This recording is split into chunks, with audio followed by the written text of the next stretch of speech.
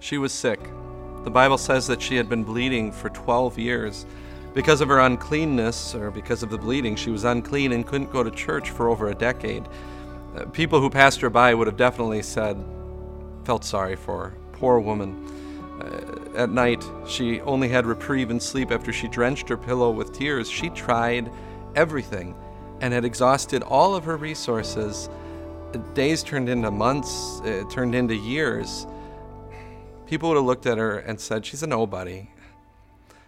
Then you've got Jairus, the big, strong synagogue ruler, very important man, and he had a daughter who was dying. And so he went to Jesus in the crowd, and he said to Jesus, my little baby girl's dying, you got to come help. And so Jesus went, no time to waste. And on the way, they were passing through a crowd, and our woman comes up and without Jesus noticing, just touches his cloak, and she's healed just like that from her bleeding after 12 years. And then Jesus stops.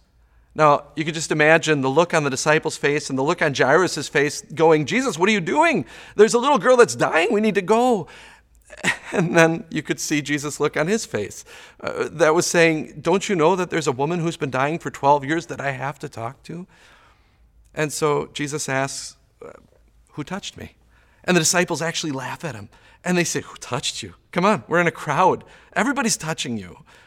But Jesus wouldn't have it. Instead, what was Jesus doing? He was watching and looking. He wouldn't stop scanning the crowd until he found her, until finally this meek, suffering woman fell at his feet. And the Bible says that she told him everything. Literally, she told him the whole truth. Isn't that something? Jesus, the busiest person in the world, but was never in a hurry. He listened to the whole truth. Can you imagine 12 years of suffering, how long that would take? And then after she told him everything, Jesus simply said to her, daughter, go in peace. That word daughter. She was unclean. She hadn't been to the temple in over a decade. The thing she longed to hear more than anything was daughter. All the while, the important synagogue ruler had to wait his turn. Yes, Jesus cares for the masses, but he also cares for each individual. Do you find yourself feeling like others don't find you very important? Well, then look to Jesus and see what he's doing. He's scanning the crowd, looking just for you. Look to Jesus. Look to his cross and see that he died not only for the whole world, but he died just for you. Look to your Savior, Jesus, who makes nobodies into somebody. And just in case you're wondering if Jesus helped Jairus' daughter, he did. After raising her from the dead, there's this little line at the end of the account that some might just gloss over, but I don't think we should. It says, and Jesus told them to give her something to eat. Do you see why that's such a beautiful line? Do you think her parents didn't know to give her something to eat? Of course they did. They had been feeding her for 12 years, but it shows that Jesus cared about her down to the last detail. The one that nobody notices, Jesus notices.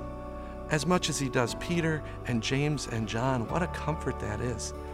When you think that nobody cares, remember that Jesus cares not just for the masses, but he cares for you down to the last detail. He cares for you as an individual.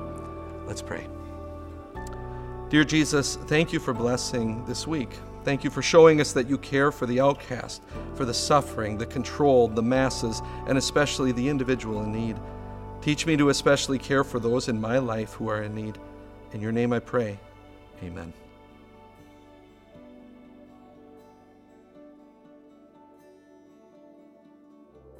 Hey, it's Pastor Mike.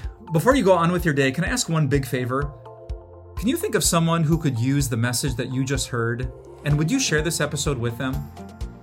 God loves to use regular moments just like this, a click and a share, to connect people to his word, and most importantly, to connect souls to their Savior. Thanks for sharing this episode, and have an amazing day.